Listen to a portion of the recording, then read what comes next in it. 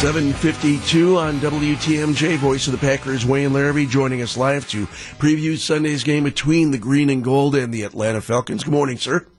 Good morning. It is amazing. I didn't realize this, that since they played for the NFC Championship on January 22nd, 2017, both of these teams have been heading south. You know, I didn't realize it either until I saw the numbers. And you go back to the Packers in that championship game, but really for Atlanta, the downside began when they were up 28-3 in the Super Bowl 2 weeks later to the New England Patriots and ended up losing the game. You have to wonder, have they recovered from that as an organization? Wayne, going into Sunday's game, what do they need to do to finally have a win and kind of hopefully for the last few games turn this thing around? Well, you know, Atlanta is where it's at because the injuries have gutted their defense. I mean, it filleted it like a fish, you know, and getting ready for fish fry tonight. But the reason they still have a lot of talent, and they're not playing real well right now, but they've got a superstar wide receiver in Julio Jones, and they've got one of the best quarterbacks in the game. And he's, you know, from a statistics standpoint, he's pretty close to the top of his game in Matt Ryan.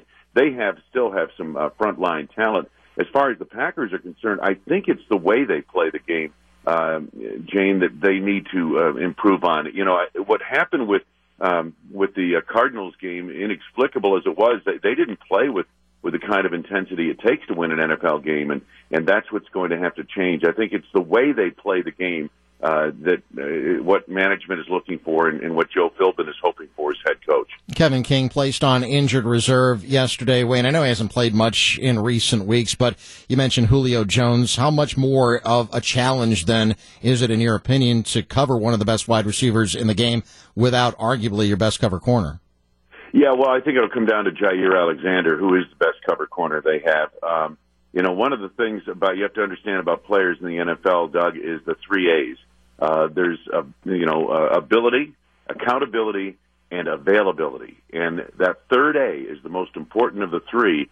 And unfortunately for Kevin, he hasn't been able to shake the injury bug over the previous 2 years here now. And unfortunately, he lands on the IR. But the best cover corner the Packers have in-house right now, and I think he's probably the best anyway, is Jair Alexander. And it'll be interesting to see him matched up with Julio Jones, who's a much taller target than what Jair normally faces in a game. We are live with the voice of the Packers, Wayne Larrivee, on WTMJ. And Wayne, interim coach Joe Philbin, there's no magic wand, no magic formula, no silver bullet that he can apply Sunday and moving forward.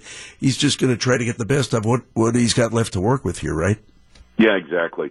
There'll be some subtle changes. I'm thinking the Packers, if you look at the next-gen stats, and I don't always understand them because I'm not of the next generation, but, the Packers, 56% of their pass plays go to outside the numbers. These are not high percentage throws, but they're throws Aaron Rodgers makes and can make. I would expect to see the Packers attack the middle of the field in their passing game a little bit more as one of the subtle adjustments you might see. And also, I think they'll probably run the football a little bit more than they have in recent weeks, and that'll be interesting to see how that works out. Atlanta is compromised defensively, so this will be interesting to see how the Packers attack them from an offensive standpoint. Yeah, that having been said, Joe Philbin, though, hasn't been a play caller in 20 years. When he was at Northeastern University, he was joking with us yesterday that there isn't even tape of when he was a play caller last in a football game. How much concern should Packers have about that specifically? Well, I think it's the process, Doug. You want to get the play in quickly. You want to give Aaron Rodgers an opportunity to get the play out to everybody and then to get to the line of scrimmage and look over that defense. And if he takes a little more time at the line of scrimmage, just waiting for the defense to reveal itself and what their intentions are, I think that's what they're looking to do, get the play in quickly. I think, Joe's been intricately involved in the operation in terms of the game planning and that type of thing. I think what he'll try to do is make sure he gets the play in on time and they're able to run it smooth in that regard. Hard to believe we're 3/4 of the way through the NFL season, Wayne. What's been your biggest surprise so far out of everything you've seen or heard?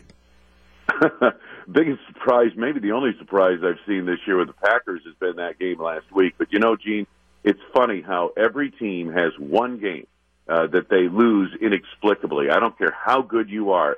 There's always one game you look back on and say, how in God's name did we lose that game? And that would be the game last week against the Cardinals, who were just not a good football team. And and the Packers just did not play well and lost that game. And that's the thing that has surprised me more than anything else. But I look at the division, the Bears. That's not a surprise. A little mild surprise. The Lions aren't better than they are, and the Vikings. They were going to have a couple of injuries, and they were going to struggle at times. So, but that's I knew going into New Orleans was going to be a top team as well, and so not a lot of surprises in the NFL. I think the one thing that does get me though, the AFC a little bit stronger than I thought they'd be. The voice of the Packers, Wayne Larrivee, joining us live on WTMJ. We'll talk again Monday morning, sir. Thank you so much. Sounds good. Hopefully we have good things to talk about.